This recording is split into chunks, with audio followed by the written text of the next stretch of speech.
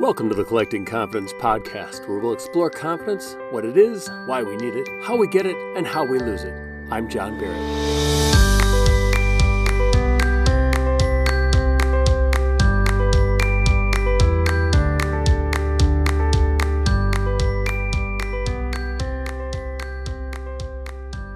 Hello and welcome to Collecting Confidence. This is John Barrett, and today we're going to be talking with Michelle Lau. You may have seen her before on television. She's most recently a product specialist and a gem and jewelry expert on QVC. But I met her back at the University of Minnesota, and this is one of my confidence journeys along the way. I was sporting a big head of curly hair back then, went by the nickname of Curly, looked like I came off of the set of Welcome Back, Kotter. I'd been a gymnast, and when I went to college, I thought, well, maybe I'll go out for gymnastics. Well, they had a very good gymnastics program at the University of Minnesota, but they were doing 2-a-day practices, eating rice cake, counting calories, and they were really good. I adopted some self-doubt, big time. Whoa, didn't think I could do that. A friend of mine said, well, you could be in cheerleading, still do the gymnastics, but you wouldn't have to do the 2-a-day practices and eat rice cakes, count calories. I thought, wow, I'd never considered that. So I went to a basketball game and watched the cheerleaders more than the basketball game. They were confident and empowered. They were good. I thought, wow, that's pretty cool to be in a basketball court with 20,000 people and not care about what people think.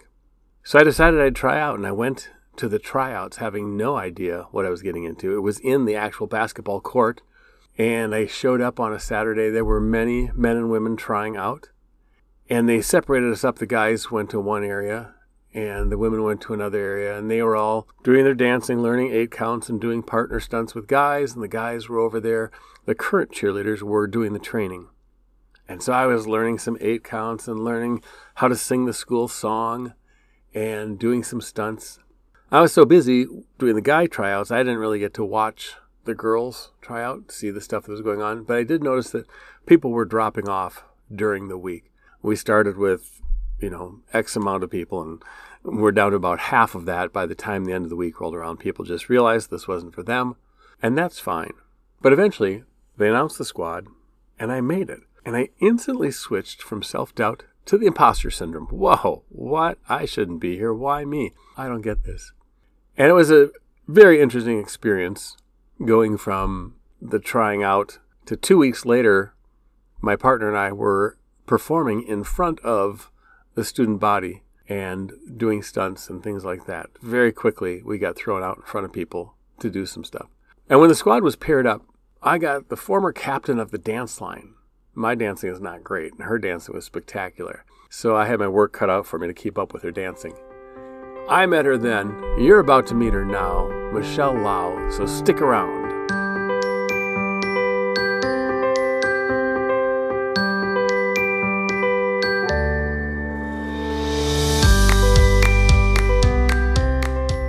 Joining me today is Michelle Lau, and Michelle is a diamond and colored gemstone graduate from the Gemological Institute of America, and she is on the international board of the Women's Jewelry Association. Michelle, thank you for joining us today. Hey, it's great to get back together with you, Curly. This you is go fun. By Curly? We go back a ways. For those of you who don't know Michelle, amongst the many other things that she has done, was my cheerleading partner back in college at the University of Minnesota. So we have a long, long history together.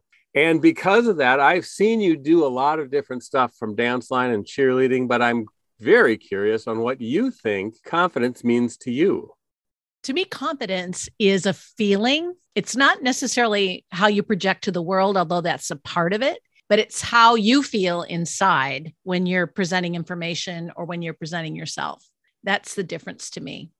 Okay. And before we get into the stuff that you're currently doing, which is amazing, I want to go back to when we first met, and you had a year of being on the dance line. Is that correct? Yeah, I was captain of the dance line at the University of Minnesota when I met you, John, and I loved it. It was so much fun. Some of those girls are still, my heart. And we still stay in contact to this day. But I always like to kind of try things that I've never done before or that I don't think I can, just to try them. And I had been a cheerleader all through high school, all through junior high school. And I thought, you know what? I miss like actually cheering, which is different than being on the dance line. The thing is I don't know how to tumble. And I don't know if you've noticed, but competitive cheerleading, which was what we were involved in at the University of Minnesota, there's a whole lot of that. So I thought, what the heck, I'll try it. And luckily I had a partner that kind of was an overachiever in that department. So together I just faked it. I mean, when John would tumble, I would just make sure I was jumping at the same time he was in the air. So I sort of rode his coattails in that way. But no, it was really fun. And I really enjoyed every second of it. To get to be a cheerleader in high school, let's go back to that, because high school is one of those times when people are perhaps more vulnerable, more worried about what people think of them. And that kind of sets you on a path for life. Whatever you do in high school, it's hard to live that stuff down, at least amongst your friends. So how did you get into cheerleading back then? How did you get up the courage and the confidence to do that? Yeah. And in junior high school as well, because that to me was a more insecure time in my life than even high school was. I think I was a little naive. I don't think I knew a lot of fear. I mean, in my house, we were brought up to say yes before we say no, and just to take chances and to try new things. And so my mom has always been really important in that way for me, always super supportive and, get out there and try it. Why not give it a whirl? And if I wouldn't have had those values instilled at an early age, I don't know that I would have been able to go on to become, to get involved in the news, to get involved in talk shows, to, become a part of the HSN and QVC on-air talent team. I don't know that I would have had the confidence without just believing that I could, from the very earliest age, do anything that I wanted to do. Mm-hmm. And how about when you got then to college and you decided to go into dance line? Is dance line something that you had done before? Yeah, I had danced my whole life and I took, tap and ballet when I was a young girl, like every young girl does, and really enjoyed it and loved it. I liked to dance. I liked the exercise, the physicality of it, all of that. And it just seemed like a natural thing. The girls that I liked in high school were on the dance line and we had a tremendously fun time. So it was more, for me, more fun than the entertainment value of it. Like I was less of a performer and more was interested in the friendships that were formed on the dance team in high school. And again, there's 10 or 11 of us that still get together and still see each other regularly from then. We had a large dance line, the Chevelles, go ponies, go ponies. Yeah. So, nice. Yeah. And I still go back, watch the football games, and now it's really fun because my nephews have gone through the football program at Stillwater High School. And my youngest nephew is now a junior, I guess, at Stillwater High. So it's kind of fun. And when you got to the U of M and you had been at Stillwater, which Stillwater is a nice sized high school, but it's got to be different when you head into Memorial Stadium and see 50, 60,000 people there. Does that get your confidence? How does that impact you? You know what? It was exhilarating. It was scary, but it was exhilarating at the same time. Again, I like to do things that I've never done before and see how far I can go with things. And so I remember that moment. I'm sure you do too, John, when we stepped out there and the lights went on for the first time and we were surrounded by, you and I were on the very first squad that was ever in the Metrodome on the turf. We were the very first ones. And I'll never forget that. To me, that was a shiver moment. I remember when they knocked down the brick house, we snuck over there in the middle of the night and took a couple of bricks, which just because I wanted a piece of that history. Right. So yeah, some of my best memories, some of the most fun that I had were really had with you and everybody that we were with at the time. It was just a wonderful time of my life. And one of the lessons that I got from that was that it seems like everybody's looking at you. It seems like everybody's watching you and you're hard on yourself because everybody else is going to be hard on you because they must have seen you trip and fall and do that. And in honesty, most of them aren't paying any attention. And I remember we had a number of people on our squad that didn't tumble or wouldn't tumble. And their family was there and said, I didn't know you could tumble, because they hadn't really even been paying attention and just saw a bunch of people tumble and just assumed. And I'll just say, I would just go, oh, right. you did. Yeah. And I think Al Cromie, Sorry. Al Cromie said, my family came up to me and said, where did you learn to tumble? And Al never tumbled. He just ran across and was very energetic. Yeah, I think you just assume everybody's watching you and scrutinizing you. And it's like, they don't have time to do that. They got other things to do. But I think we, in our mind, assume they're doing that. And so we're a little bit harder on ourselves, scrutinize ourselves a little bit more. But it is kind of fun to be out there to get that energy going and stuff. Yes. How about when you're in smaller groups? Do you find that you have the confidence in small groups? Not as much as I do in large groups. And I don't know why exactly that is. I guess I feel more under the microscope in a room, like in a boardroom situation. I just had a Zoom meeting this afternoon and things did not go well for me for some reason. Again, I knock over my microphone or they can't hear me or, whatever. And I was really feeling vulnerable by that. I'm supposed to be a professional. And I called the woman that I report to. Her name is Angelina. She's awesome. I called her after the fact and I'm like, oh my gosh, I'm mortified. I can't believe I made such an ass of myself. Sorry for that, for the language, but I can't believe I did that. I knocked over my microphone. You couldn't hear me, blah, blah. And she's like, oh my gosh, don't even think twice about it. Nobody even noticed. And so to your point, that just happened to me today. Mm-hmm. And I think a lot of it is ego. I think we need to get out of our own way. Right? People really aren't as interested in us as we are. Right. I mean, honestly, nobody wants to look foolish, granted, right. But really in the big scheme of things, is anybody going to remember that, 10 years from now, that I was 5 minutes late to a meeting or no one could hear me speak? Nobody's going to care. Yeah. So that there is some confidence in letting it be and just letting what happens in the world happen naturally. Mm-hmm. And not trying to control your environment because you really can't. When John's holding me up in the air, 2 people high, and suddenly he decides that he sees something shiny on the other side of the basketball court, and I end up on my butt on the center court. Nobody noticed. It was me. The wind. It was the wind. It was the wind. It was a win. Plus, it was very majestic when I got to be wheeled out in the wheelchair and I could wave at the fans, right? No, I'm just kidding. Then I was the center of attention. But no, nobody really notices. Nobody really cares but you. So you need to get out of your own way, get outside of yourself, and try to enjoy the moment that you're in, no matter what's happening around you at the time.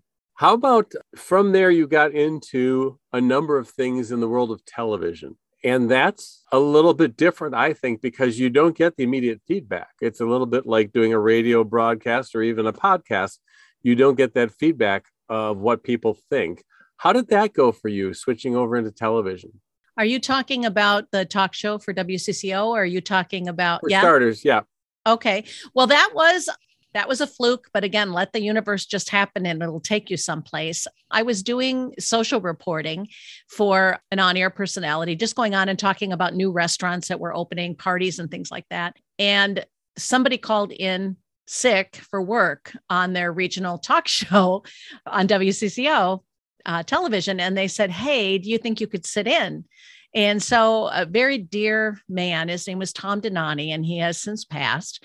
He was the main host and I was the co-host, and I went in and we clicked right away and we had so much fun with it and got really good response. And so they asked me back and I ended up replacing that person. And I was there for 9 years. And that's really where I got my confidence in front of the camera and where I got my first break. But it took a lot of, making mistakes and doing dumb things before I got really the privilege of working nationally. So I feel really fortunate for that experience, but it all happens because it's supposed to, right? So we just need to relax into what's happening and the confidence will come, just take a deep breath, center yourself, and try to get out of your head. That's the main thing. So that first time that you were on, how nervous were you about that? Not with Tom, you mean? He was so easy, right? He was so easygoing and he was so welcoming and warm. And his wife was the director, Sandy Donani, and she was so awesome that I didn't really think much about it. So I wasn't as nervous, but the more I got into it, the more nervous that I got because I realized what I was actually doing after a while. And so again, if I relax, I'm much better than if I get all wound up. And so that would be my advice to anybody. But yeah, I was a little bit of little bit of a mess after, I would say. Like when I thought I was just sitting in for a day or two, that was easy breezy. I didn't care. But when it was my show, my gig, and I was involved like the way that I was, then before every show, you get nervous. I get nervous still to this day. Every time I have an appearance, every time I go on the air, John, because there's so many variables and you never know what's going to happen. And right now, like with QVC, I'm broadcasting out of my house right now. So the stress level is even higher because so much can go wrong. We talked to Kevin Sauter in one of our earlier episodes, and he was saying that even though he's a professor who teaches public speaking, he gets nervous when he has to do public speaking. And it's actually a good thing because it keeps you on your toes and you get that energy and adrenaline going. So it's not a bad thing. I would agree. Yeah. So from there, you've gone on to quite a few different places. How did you get to Austin, Reno, Knoxville, Westchester, PA? Yeah, Ron is my husband. He calls it the traveling circus because we moved around so much. And when I first got into TV, I really prided myself on the fact that I didn't have to move. Like I was in the Minneapolis market, which, as you know, John, is 14 or was 14. I don't know what they are now, but I started there. And so usually you move around, you move up to the bigger markets.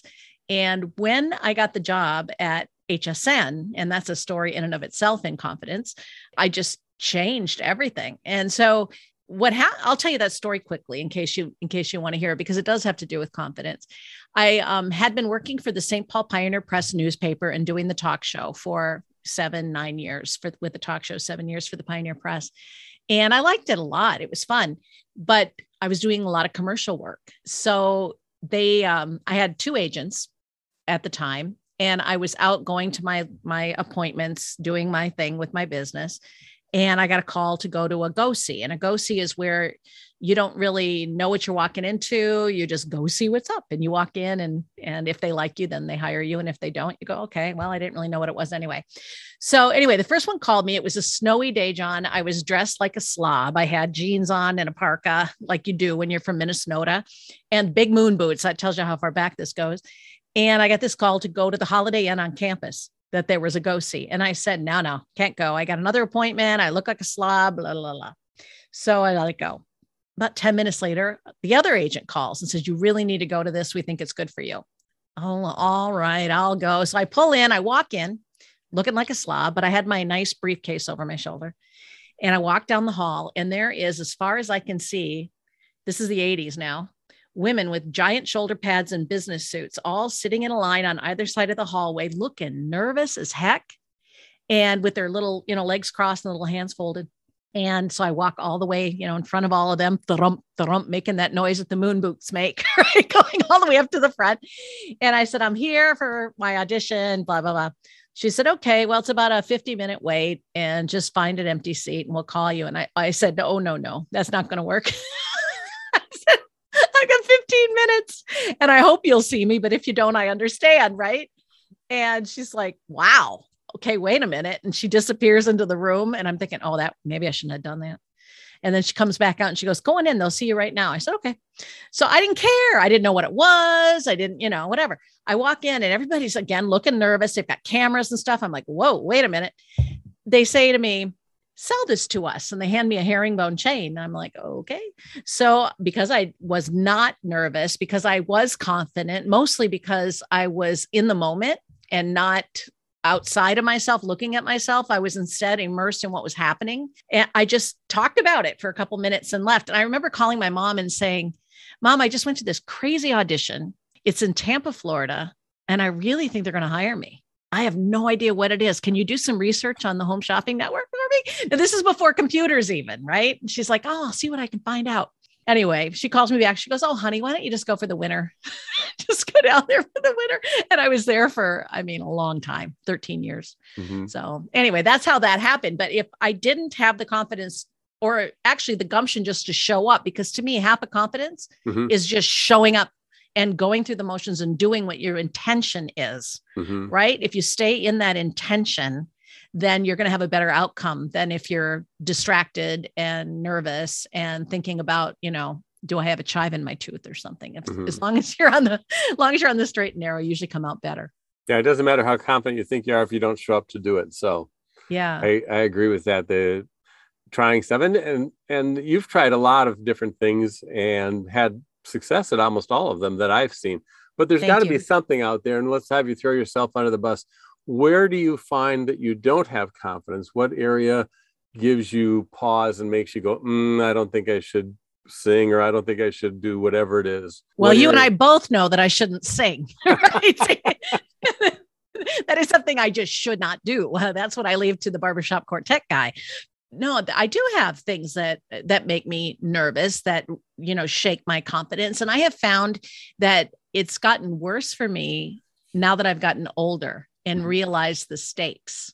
That was the same thing with what I did with WCCO. Once I realized I had the job, then I got nervous. Once I realized I was achieving my dream at QVC, then I got nervous. When I got the job at QVC, and this has always been where I wanted to be, was at Q. They're the biggest in the world. They're the best, and I had really honed in on the fact that I was going to be a jewelry expert and really gone and done the education and gotten involved in the industry and all of those kinds of things. So I knew that's ultimately what I wanted my end game to be. But it took 2 years to happen, 2 years of waiting, waiting out non-competes and all of that stuff. Plus there wasn't a position for me at the time.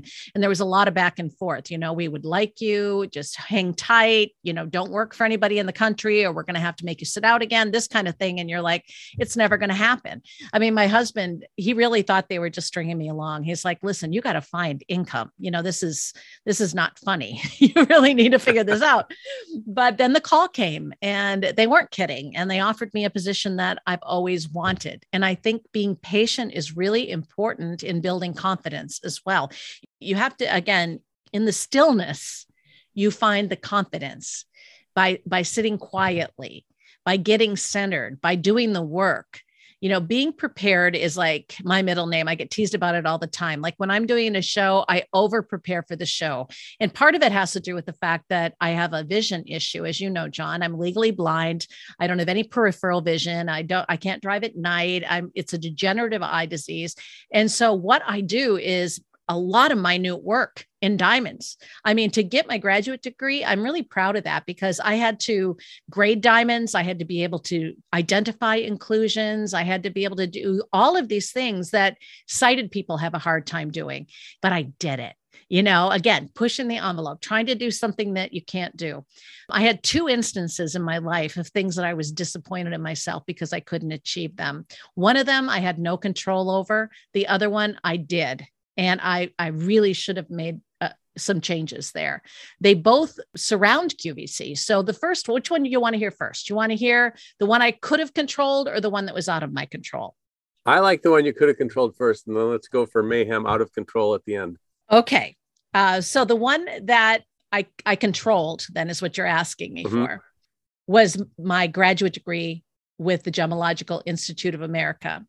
So that was the one that I couldn't control. I got the graduate degree. There's only one degree that I don't have with that organization, and that is your GG, which is the graduate gemologist. And I wanted it really badly. And I worked really hard. I didn't ask them for any special treatment because I'm blind or anything like that. They were super nice there. I worked my ass off. The last, excuse my language, the last bit of it, I went to the campus. I spent my last couple of months there in classroom to get extra assistance, if I had any questions or whatever, but I did not pass that test. And it was because I physically couldn't. So that's the one that I could not control. I tried physically, I couldn't do it. And there comes a point when you have to realize too, you do have a limitation when you're handicapped like I am. So I'm not ashamed of it, but man, it still just burns. It's still, it still bothers me. But having a graduate degree, both in colored gemstones and in diamonds, is important to my business. So I'm proud of that. But doggone it, I wish I could. And I missed it by one flippin' identification. When you're doing your final exam, they give you a set of stones, and you have to get every single test on every single stone perfect, and you have to record it perfectly in order to pass. And so no, I missed it by one, which kind of stunk. So I either have to take the entire thing over again and try it again, or I just have to say, you know what? It's not going to work. And I don't think it's going to work for me. I've lost too much as far as vision goes. Now, the one that I could have controlled, doggone it, was when I my very first airing, when I finally got to QVC, I made the mistake of looking back at how far I'd come, which you should never do that, in my opinion. Don't look back at how far you come. Keep your eye on the prize and what's ahead of you, right? But no, I went through this whole thing about, oh my gosh, can you believe my life? I started off in Minnesota, then I went to Tampa, and then I worked for a startup in Austin, Texas, where I helped to hire some of the hosts, and I was training some of the hosts, and we launched that channel, and I was the very first host on the air there. That was a big accomplishment.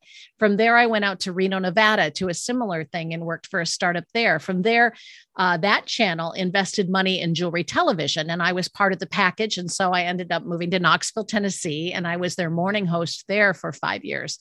And then I sat out and waited for Q to come and knocking. And that's how it all came about. And I thought, this is it. This is my stop. I think I'm the only one that I know of that has worked at so many different channels and been successful at every one of them. So I'm, again, very proud of what I've been able to accomplish with all of that. So I'm standing there on the stage, ready to go out there. And I look over. My very first host at QVC is somebody that I admired my whole life. Her name is Jane Tracy. She's been there from the very beginning. In fact, this year she's celebrating 35 years on the air. And so she is intimidating to me. She's so gracious in person and so loving and so warm and like willing to help. But I was scared out of my mind. And I thought, what the heck is wrong with me? I have nothing to be afraid of. I know what I'm doing. Lights came on, John. And for the first time in my 30-year career, I didn't know what to say. I didn't know what to say. I'm on national TV. I'm in front of 90 million people. 90 million people. And that's all I could think of. Oh my God, 90 million people. And I'm going to blow it. I hadn't done my thing in, I think, 4 years at that point. I'd been off the air for 4 years. I'm like, are they still going to like me? Are they still going to want to shop with me? Are they even going to remember who I was? Anyway, I overcame it, but it took a while. It honestly didn't happen immediately. It took a while. And I don't think she even believed that she was as intimidating to me as she was, but she was. To me, it wasn't that she was intimidating as a person. She was like a symbol of what I'd been working for my entire career. And it made me nervous. I lost my confidence and I found it again, which is great. And now that I'm more myself, I'm having more fun at it and it's good. And, you know, that's the thing. If you're vulnerable enough to open up and show people who you are, you're going to gain that confidence because you're coming from a place of truth that way. You're coming from a place of authenticity. And I think people can spot it a mile away, don't you? I mean, they know when you're being a phony and a fake. We all do, right? So yeah, I am what I am and that's all that I am. Isn't that how it goes? Yeah. Yeah. No, and I think it's interesting that I tend to look back and live in the past because I enjoyed the past and I enjoy the future too, but I don't want to forget the past. But I do think for some people that don't think much of themselves, it's important for them to look back and say, hey, you didn't used to be able to even walk. You couldn't feed yourself. You're in diapers. You've come a long way.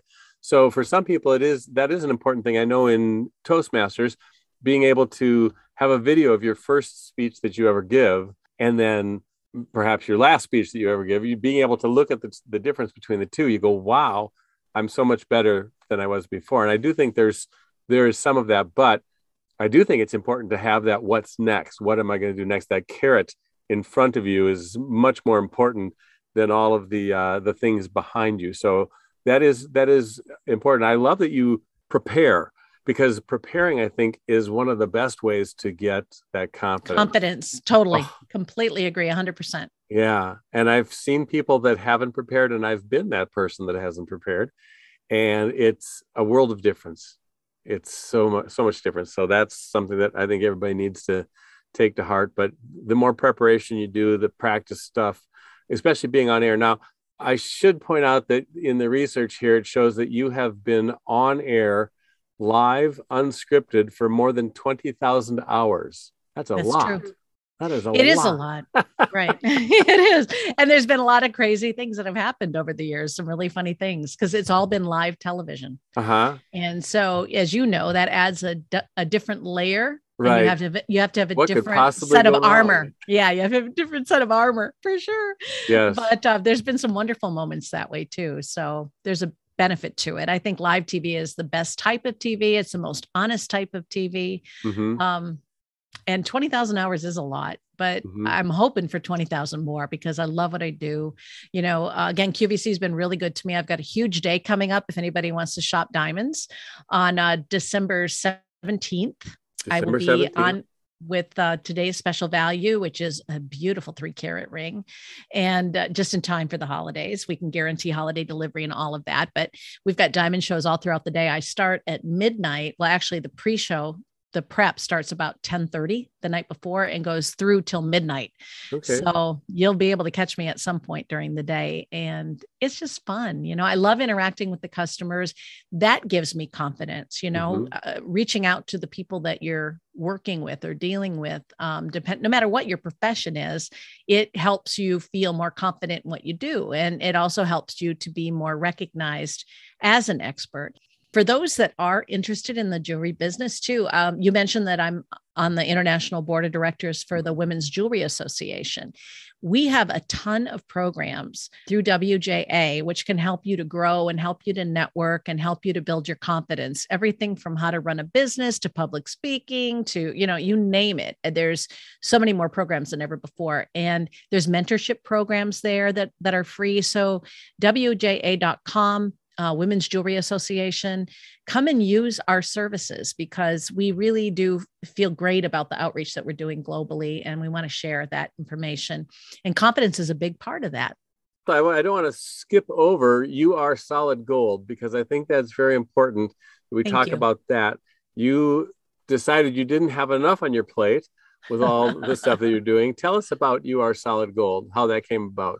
Sure. You Are Solid Gold is my podcast, and I would love it if you guys stop by and check it out. It's a little self-indulgent on my part in that I talk about things that I love and enjoy. But the reason that it came to be was because of the pandemic. During the pandemic, I just couldn't see a lot of selling diamonds on television when people were worrying about their life and, how they were going to pay their mortgage payment and all of that. And so we pulled a lot of our diamond programming during that time because of that. Even though love happens, even in times of the pandemic and trouble, and people need diamond rings, we still pulled it way back and just left it available on the website. So that left me with some free time, but it also left me very depressed with what was going on around me. There's a fine line between being informed and being really hypersensitive to it. So I decided I wanted to spread some positivity in the world. And that's why I developed You Are Solid Gold, because I don't want it to be about me. I want it to be about the listeners and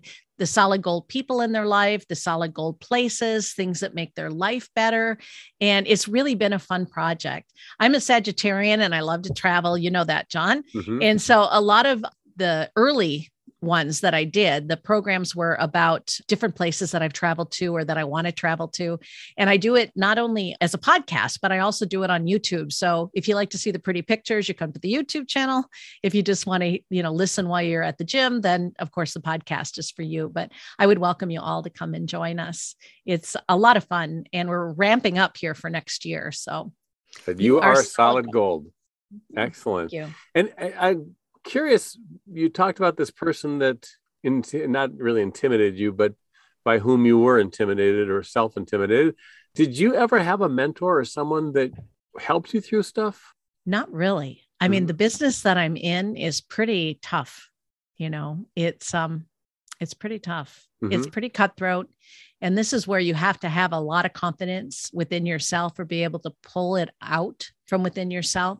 I have had people that have been instrumental in my life and to some degree have been a mentor. Colleen Lopez comes to mind. She's a wonderful person. I think you knew Colleen when she worked up in the Minneapolis market, right? Yep. When I was offered the job, she was the only person I knew in town that was working in television shopping at the time. So I called her and I said, what do you think? Is this a thing? You think this is going to be around for a while? Should I, uproot my life and move to Tampa?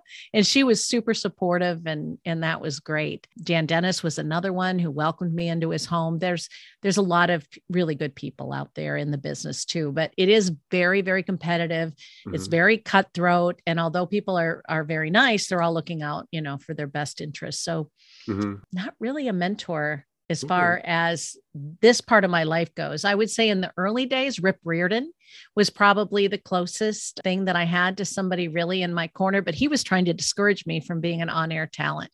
He wanted me to go into to sales for the Fox affiliate up in the Minneapolis market, but he was always standing behind me and I knew it.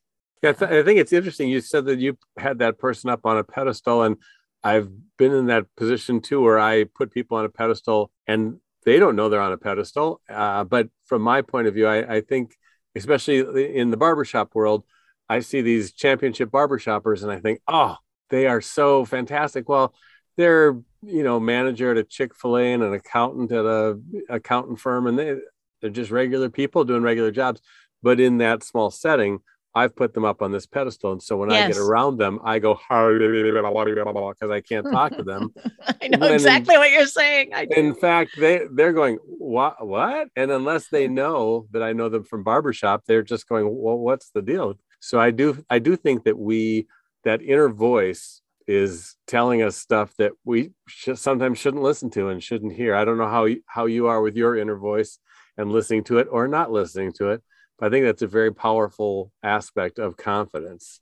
Mm-hmm. Yeah, that's exactly what I was talking about earlier is, staying in the moment, staying focused on what you're doing at that one step forward, because it's when you start to listen to the inner voice or look at around you, what's going on, or, oh my God, it's Jane Tracy standing next to me.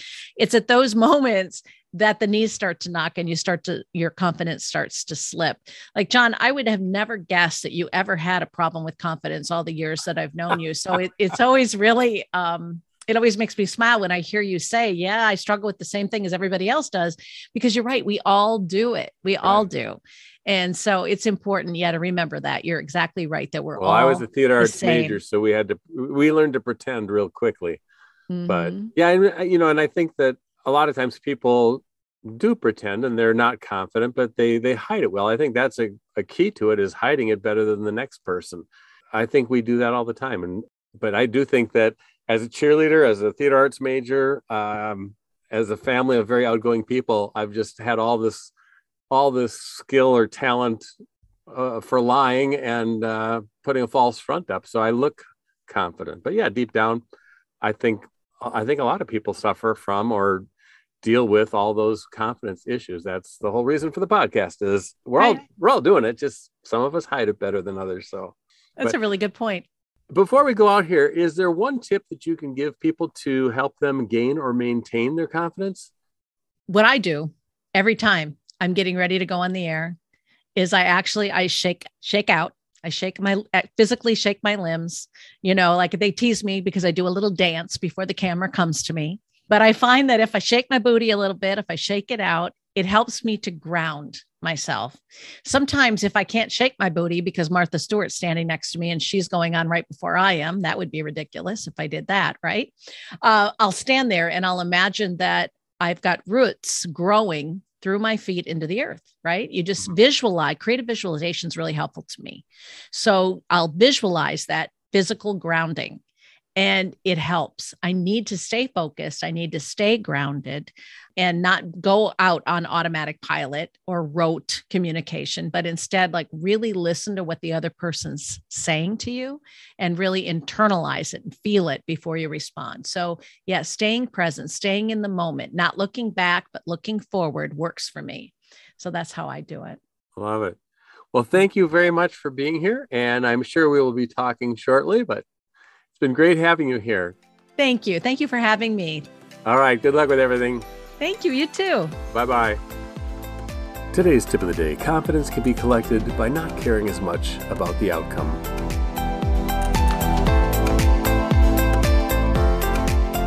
Thank you for listening to this episode. You can get more information about confidence and check out the merchandise store on the website at collectingconfidence.com. If you like what you heard, subscribe and pass the link along to a friend who needs to collect confidence. If you're listening on Apple Podcasts, please leave a review. It's one of the only ways to know if I'm doing a good job. Another way to let me know is to go to the support page. Consider making a small monthly pledge. A pledge as small as the cost of a cup of coffee each month goes a long way to keep the episodes and the information coming your way. The last way to let me know what you think is to drop by our Facebook page or send me an email at john@collectingconfidence.com. I'd love to hear from you, and I'd love to help you. Now let's go collect confidence.